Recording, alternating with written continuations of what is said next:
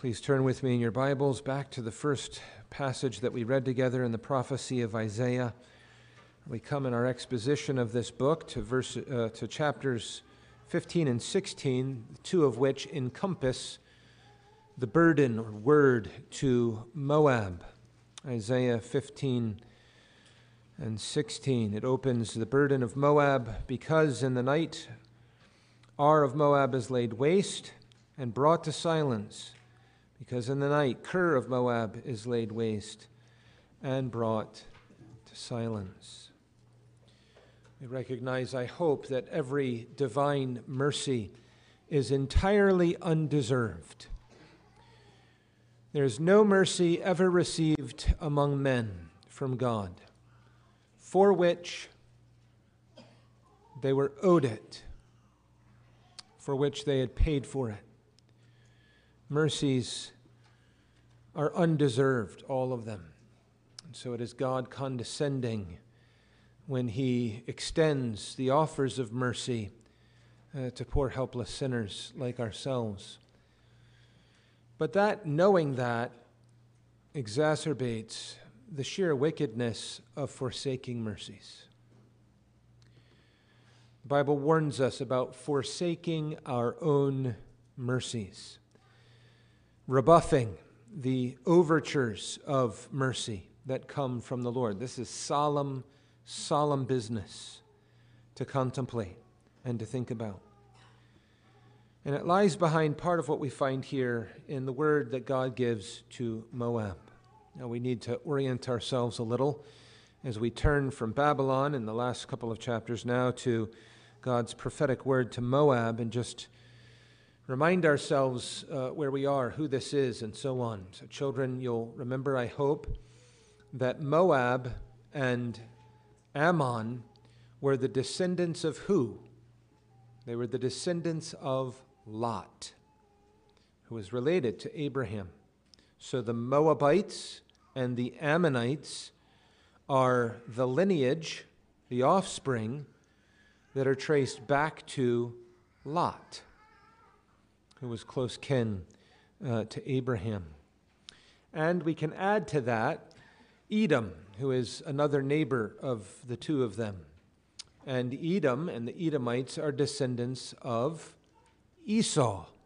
So Esau, of course, comes from Abraham's own loins. You have Isaac and then Jacob and Esau, the sons of Isaac. So the Edomites are the descendants of Esau.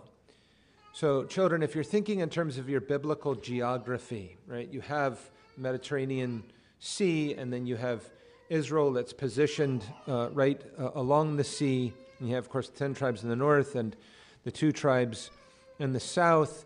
And then you have the Jordan River, which runs down into the Dead Sea. And on the far side, east side, initially you had 3 tribes, Reuben, Gad, and half the tribe of Manasseh, who had land,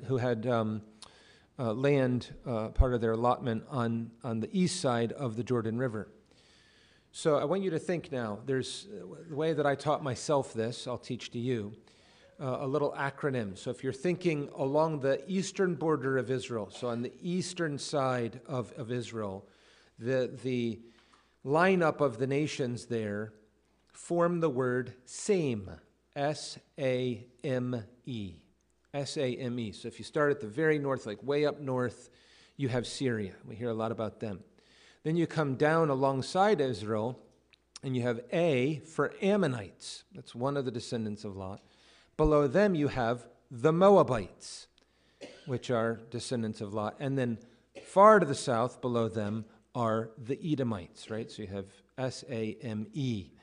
And so this is where we are. We're kind of like southeast of Israel, and we're talking about the Moabite people. And of course, the borders are a bit fluid over the years. There's David, of course, conquers the Moabites at one point, and then they're freed up at another point, and then the 10 tribes go into exile, and they take some of the property that had belonged to Reuben, and so there's some fluctuation there that you see there. But that's where we are. So we're talking about descendants of those who are close kin to God's people, which is why, if you go back to Deuteronomy chapter 2, I believe, in Deuteronomy chapter 2, the Lord, Jehovah, says that the Ammonites, the Moabites, and the Edomites were to be left unmolested initially.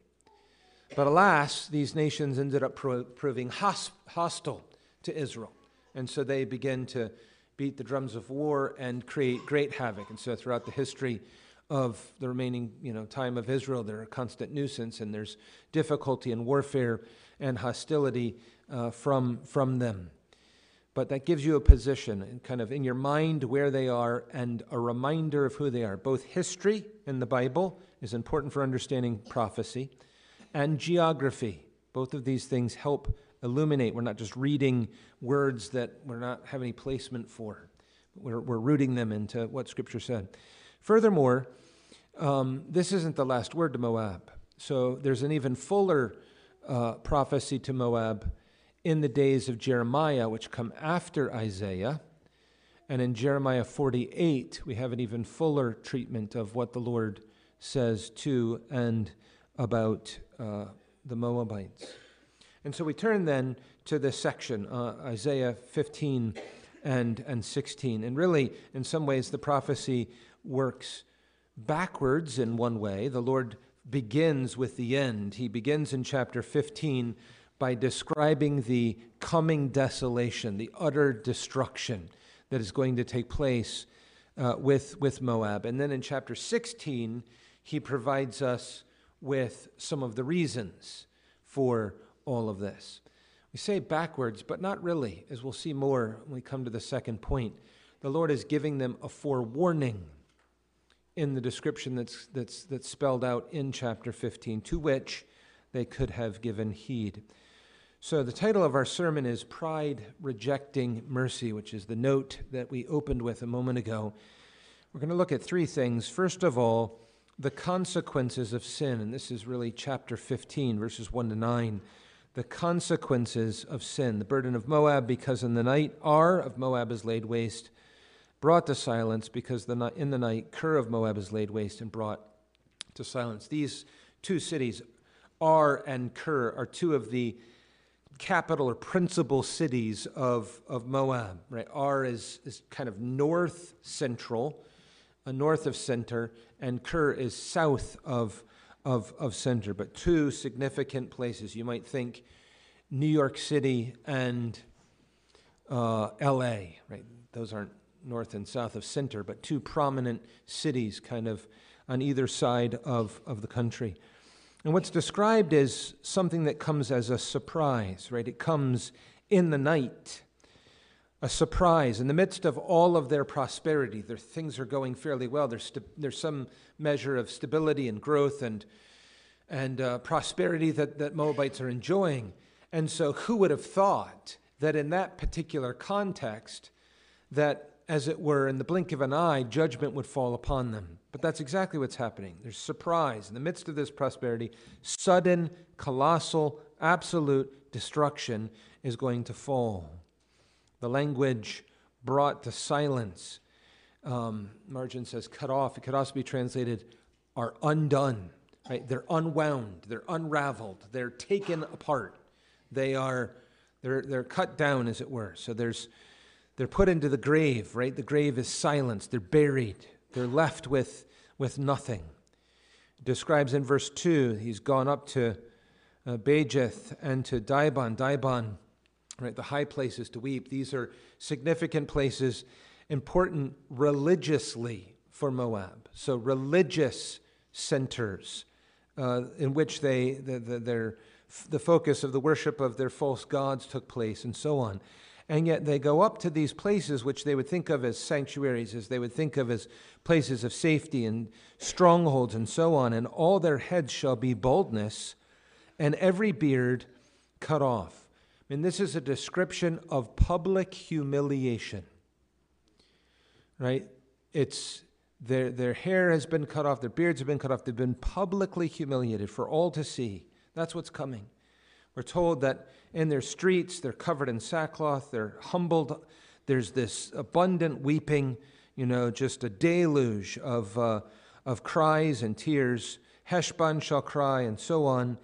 And then in verses 5 and 6, they're fleeing, right? They're fugitives that flee, and they're weeping as they go. they're under the boot of this colossal destruction. What do? All they can do is carry off what they can. So in verses 7, 8, and 9, that's precisely what they do. The things that they've gotten, they've laid up, they pack it and try to run with it as best as they can.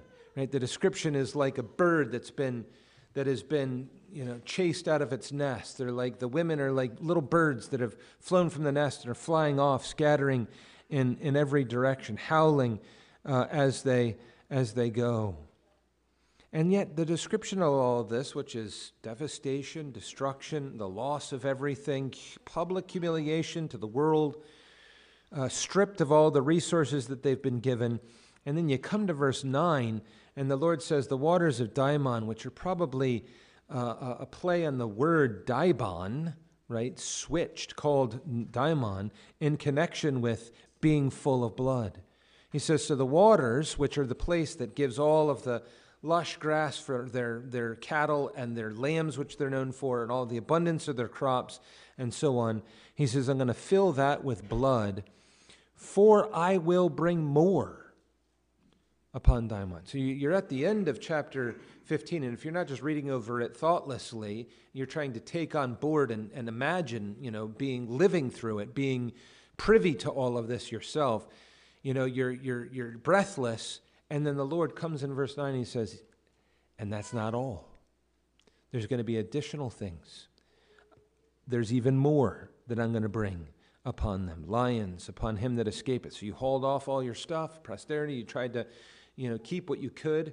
And the Lord's going to hound you down with lions so that you're overtaken in flight, as it were. You turn to that passage I referenced in Jeremiah chapter 48. In verse 26, the Lord says this, make ye him drunken, for he magnified himself against the Lord. Moab also shall wallow in his vomit, and he also shall be in derision.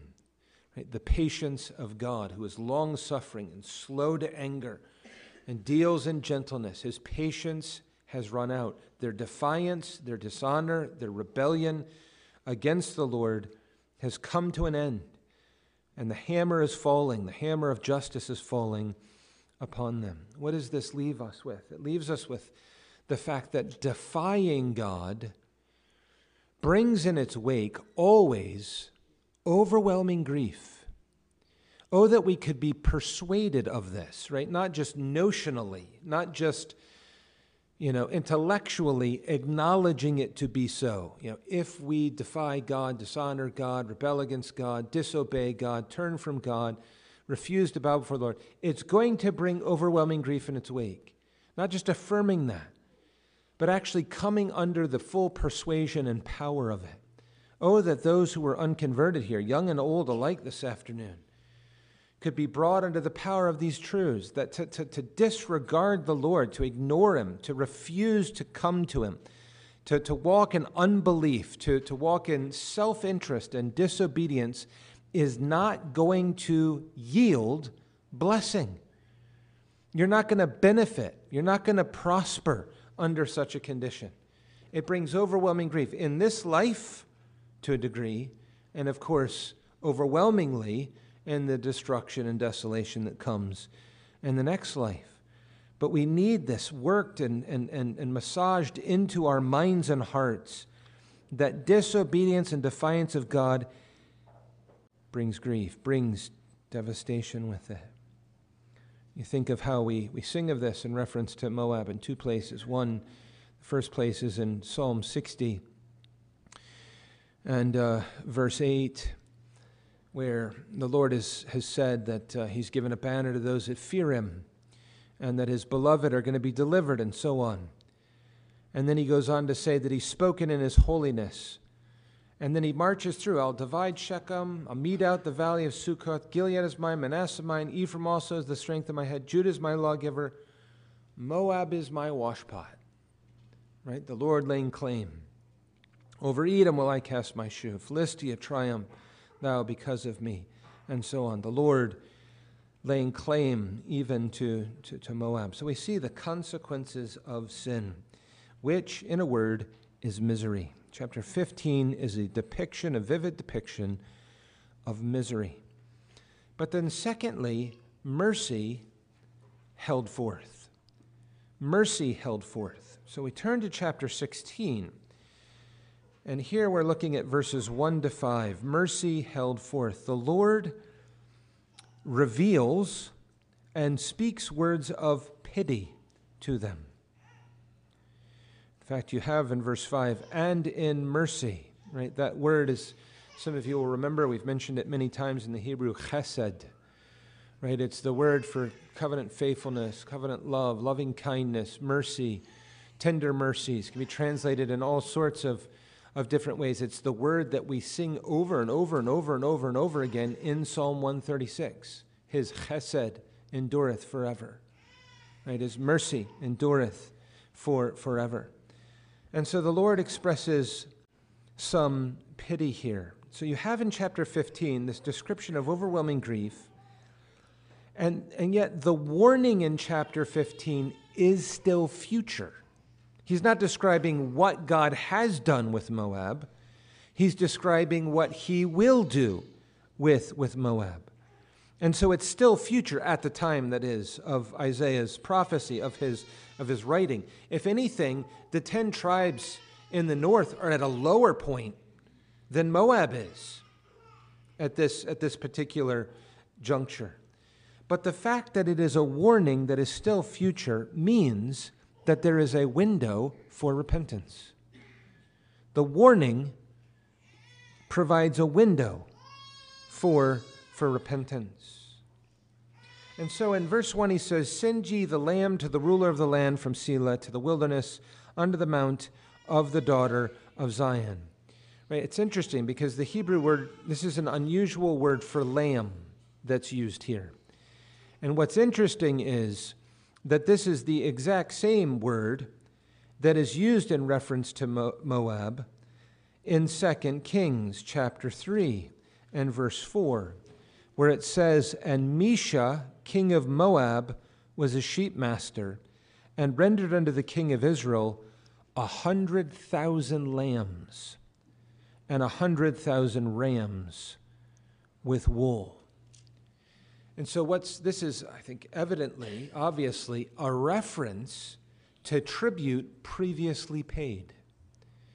So, in essence, the Lord is saying to Moab, do as you've done in the past. Right? You paid this tribute of 100,000 lambs to the king of Israel in that case. And the Lord is saying, return, like Mesha, your king. Return and pay it to Judah. Pay it to the mount of the daughter of Zion. In other words, it's saying, recognize the king. Recognize the divine king that God has appointed in Jerusalem. Recognize it. Pay tribute. What's the case with Judah right now? Judah is in a serious world of hurt. Judah is in a weakened condition. Judah is getting hammered herself, right? She's being scattered to the winds. And the Lord is saying, in her weakness, Moab, send the lamb. Pay your tribute, as it were. Lend your support to the kingdom of Jehovah in this world. And it goes on, and it basically says, give shelter in order that you might get shelter. He says, for it shall be that the wandering bird cast out of the nest, so the daughters of Moab shall be at the fords of Arnon. Take counsel, execute judgment, make thy shadow as the night in the midst of the noonday. Hide the outcast, bewray not him that wandereth. Let mine outcast dwell with thee, Moab. Be thou a covert to them from the face of the spoiler. For the executioner is at an end, the spoiler ceaseth, the oppressor are consumed out of the land. What's happening? He's saying, here's Judah, and they're on the run, and they're in great dilemma. And he's saying, Moab, open the doors and take them as sojourners among you, not permanent residents that are now just going to become Moabites. Allow them to take shelter under your wing. Pity, in other words, God's people, pity God's cause, and let them sojourn among you. And then it goes on, doesn't it? And in mercy shall the throne be established, and he shall sit upon it in truth in the tabernacle of David, judging and seeking judgment, hastening righteousness. Here you have the throne, right? It's called the throne, right? This is the throne in Jerusalem, which is reflective of the throne of Emmanuel. It represents the throne of Jehovah, the throne of Emmanuel, of God with us. Indeed, the throne in Jerusalem points to the heavenly throne, the one that's referenced earlier in Isaiah chapter 6. I saw also the Lord sitting upon a throne, high and lifted up, and his train filled the temple. Right? It reflects, it points to that heavenly throne, God's own reign in the earth. And of course, this reference to the throne is reinforced all throughout the prophets, the prophetic literature. It's reinforced all throughout the Psalms as well, the references to the divine throne of God. In other words, he's saying, you look with pity upon my people. You take interest in my cause. You give tribute and support. You let them come and sojourn among you, because you, Moab, yourself need redemption. I am going to establish my throne, ultimately in the person and through the work of the Lord Jesus Christ. He himself shall sit upon it, and he will dwell, seeking judgment and righteousness. The fact is, happy, happy, happy would Moab have been if they had returned under one greater than Solomon, under one greater than the kings that had preceded. If they had brought themselves under the reign of Jehovah himself, if they had come and taken refuge themselves under the one who is greater than Solomon and all others, the Lord Jesus Christ. And yet they would not. And it's not overwhelmingly surprising to us. It should surprise us. It's not all that surprising. Why? Because the Lord Jesus Christ came to his own, and they would not receive him. So that Christ Jesus himself stands, as it were, over Jerusalem, weeping, Jerusalem, Jerusalem, I would have gathered you as chicks under my wing, and ye would not. And so here they are. How happy they would have been to have heeded the word of the Lord, to have used the space that God had given them, the warning he had brought to them, in order to motivate them to turn to the Lord in repentance. You say, well, Pastor, is that really possible? Is it possible for the Moabites to do that? Is it possible for the Moabites to be recipients of God's saving grace, to receive the blessings of the covenant and all of these things? Are they really able to be recipients of that sort of thing? And the answer is yes. You say, well, how do you know? Easy. Because these kings in Judah descend from a Moabite. Right? Through the line of David, back to Ruth. And Ruth left Moab. And she said to Naomi, let your God be my God. And it's interesting because the language here about make thy shadow as the night in the midst of the noonday, and so on. You go back to the book of Ruth, and here's this Moabitess woman, and she's coming to Jehovah, and here's how it's described. Boaz says, Ruth 2, verse 12, the Lord recompense thy work and a full reward be given thee of the Lord God of Israel, under whose wings thou art come to trust. Here is a Moabitess, who has taken refuge under the wing of Jehovah, and who has been found to be a recipient of mercy. Indeed, who was given the privilege of actually standing in the line to the great king, David, the great king of Israel, who stood in line to the promised seed, the greatest king, David's Lord, the Lord Jesus Christ. So that when you open your New Testament scriptures, there she is, listed in the genealogy that is provided there. What's the point? The point is that there is mercy that is being held forth here. And you notice it elsewhere as well in this section. The language of chapter 15, verse 5, my heart shall cry out for Moab. The Lord is pronouncing divine judgment against them. And yet, my heart shall cry out for Moab. His refugees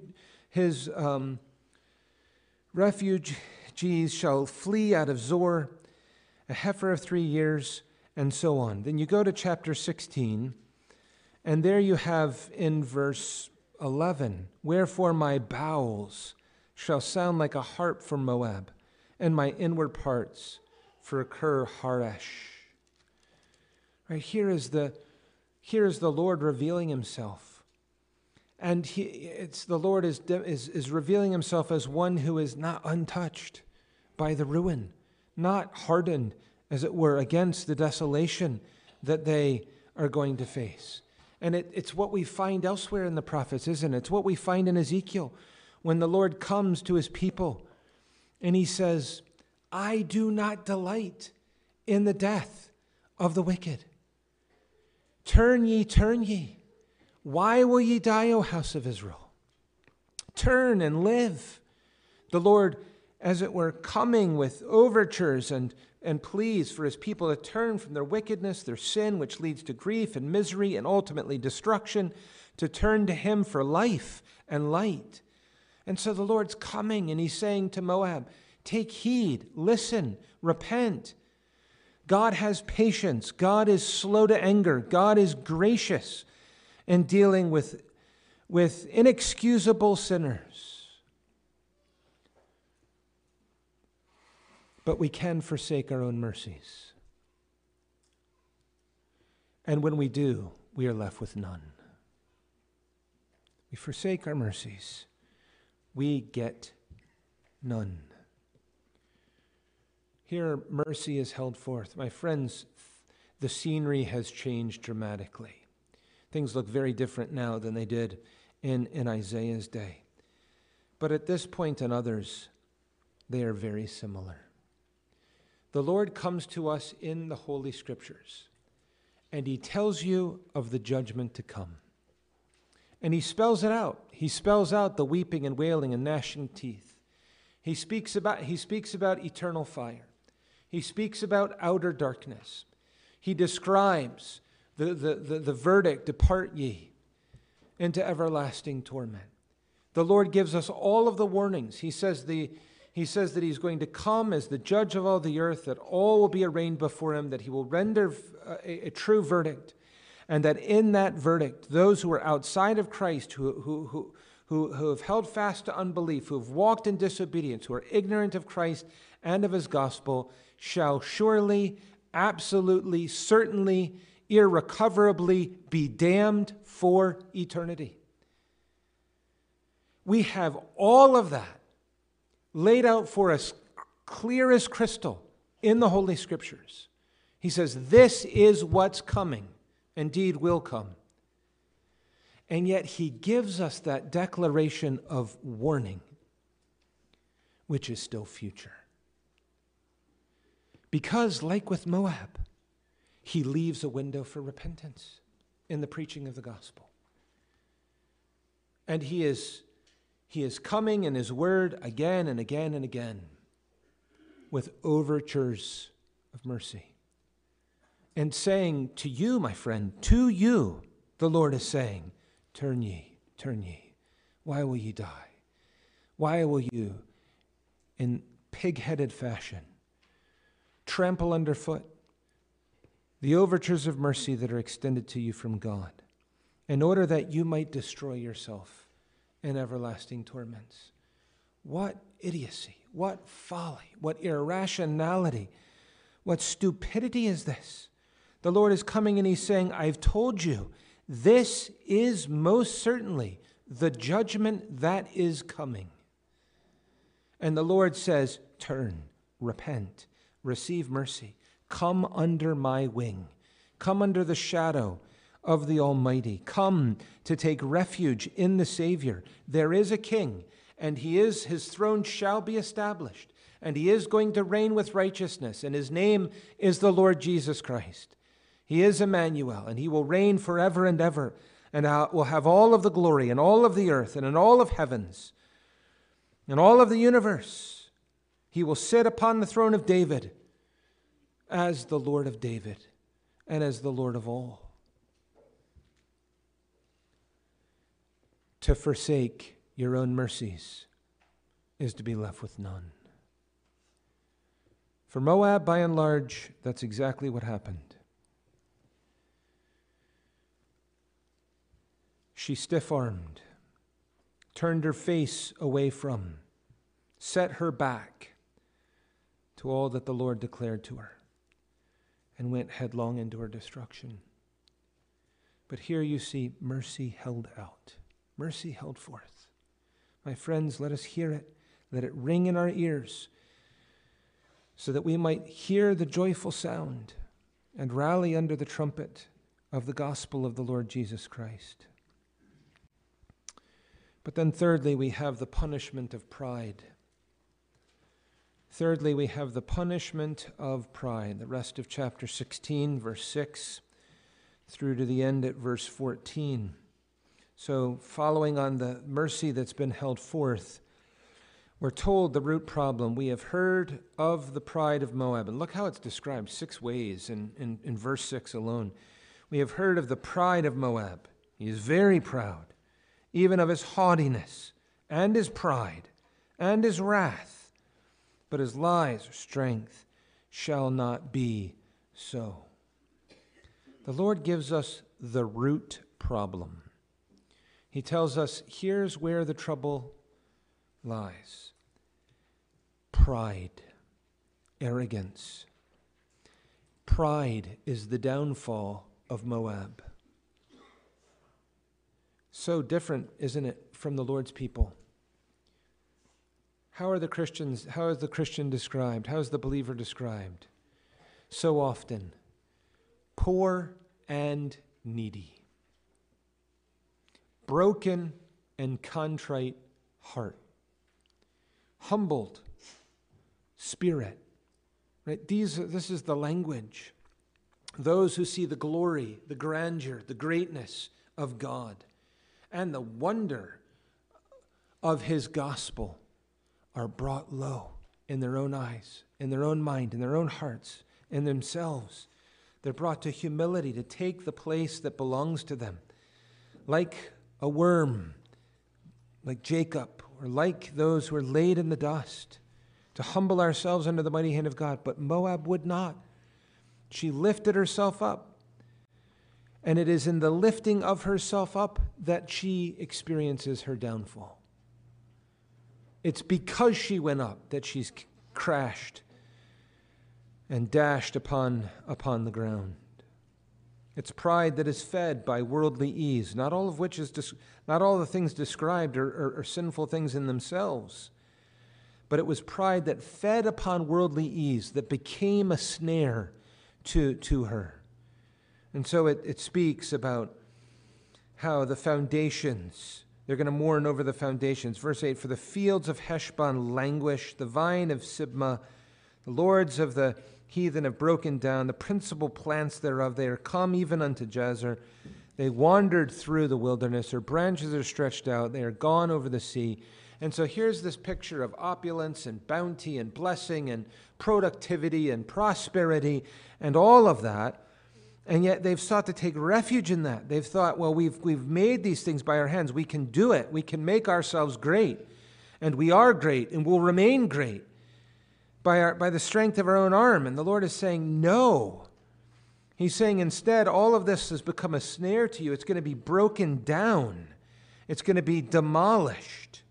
When it says the lords of the heathen have broken down the principal plants thereof, the idea, it's used elsewhere in the Hebrew Old Testament for like drunken.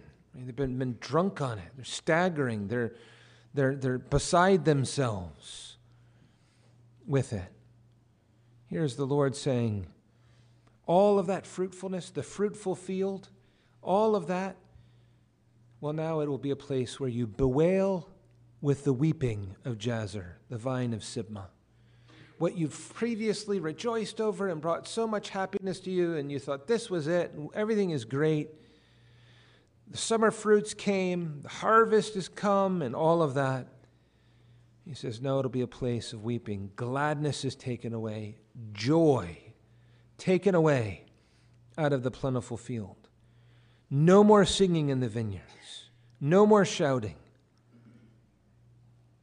because I have made the vintage shouting to cease.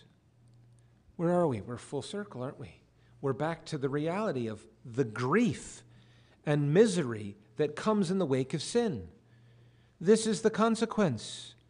There is punishment for pride. And it is pride that refuses to bow before the Lord's call to mercy. Right? It is pride that says, I'm good enough. I'm fine. I feel settled. I'm secure. I'm happy with my life. I feel like it may not be so crass as to say, well, I'm a good person and therefore that's enough. Maybe that crass. You may go so low as to think to yourself, I'm a good person. I do morally upright things. I've been charitable. I've done this, that, and the other thing. And therefore, I don't need to repent. I don't need to believe. I don't need to come to Christ in terms of the gospel. I'm going to heaven on my own 2 cents. Well, that's a train wreck. We may not even be that foolish as to say something that foolish. But think to ourselves, we're not concerned about our soul, about eternity, about the judgment to come, about our sin, about the Savior, about the significance of the cross. We're just not concerned about these things. That is pride. It is pride whenever we do not receive the word of God, whenever we do not bow before it and bow under it, when we do not conform ourselves and comply with it. It's pride. And pride is bringing the absolute desolation to Moab. In verse 12, and it shall come to pass, when it is seen that Moab is weary on the high place, that he shall come to his sanctuary to pray, but he shall not prevail. Right? Okay, we're going to get religious. But it's not biblical religion. It's not God's religion. It's not the true religion. And so we're gonna get serious about religion. We're going up into the high place, and this language of them wearying themselves, right? They're being worn out in all of their spiritual activity and devotion and so on. They're exhausting themselves in false religion. It's the same picture that you have in the days of Elijah, when they go up to Mount Carmel, and there the prophets of Baal wear themselves out. They are wearied. Right? They're crying out and bewailing and screaming and pleading for the water to come. They start gashing themselves and cutting themselves wide open. They're in dead earnest. They're wearying themselves to no avail. Not a drop of water falls from the sky. Elijah prays to the living and true God, and boom, downpour. Fills the trenches and overflows them, and so on and so forth. This is the picture. So the Lord says, no. The judgment that's coming is speedy. I've declared mercy. I have been patient. I have extended privileges, etc. I've given you revelation. I've given you a word from heaven. But now it's going to fall quickly. Verse 14, now the Lord hath spoken, saying, within 3 years, the glory of Moab shall be condemned. with all that great multitude, and the remnant shall be very small and feeble. The Lord says, now it's coming quickly. I've spoken to you. I've given my word to you. I've declared the truth to you. I've called you to myself. I've called you to repentance and so on. And the clock will not tick much longer. He marks the time, 3 years. He says in verse 13, but this is the word the Lord hath spoken concerning Moab since that time. Think to yourself, since what time? It's hard to tell for absolute certain. I'm inclined to think since the time of Balaam. The Lord prophesied through Balaam all the way to the days at present here of Isaiah. Their worship will be of no avail. They who thought themselves great, thought themselves as a great multitude, are going to be reduced to a very small and feeble remnant. And guess what?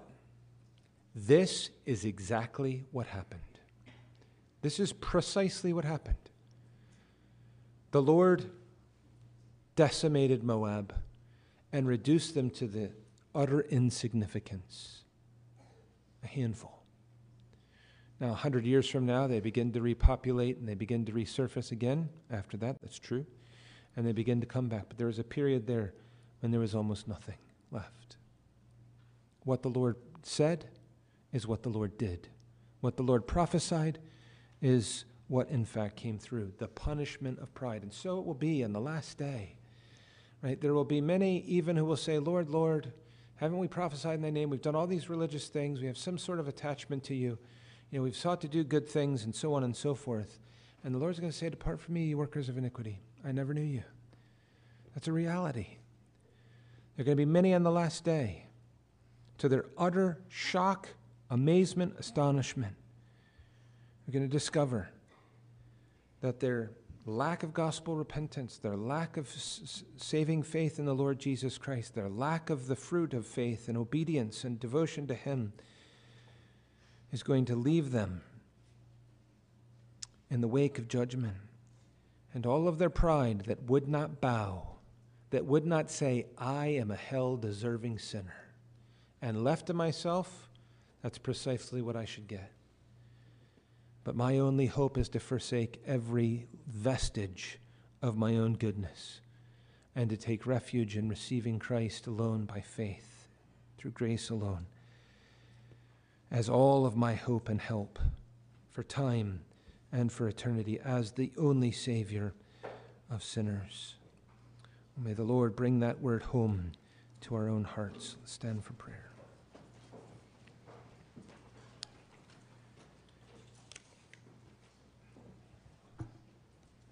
O Lord, our God in heaven, these are ancient people of whom we have no personal familiarity, place names that we've never been, history that is far removed from us. And yet, O Lord, it is the Word of God, and it comes to us just as surely as it came to Moab. And the Word to them is the Word to us. Help us to receive it as such. Help us to come under it, O Lord. Help us to see that we are warned of the wrath to come. Help us to see mercy is being held forth. And, O Lord, help us to see the punishment of pride. Give us, O Lord, to come, adorned with humility, stooping low to come through the gospel door, and to find, as Ruth did, shelter under the wing of the Almighty. For we ask it in Jesus' name.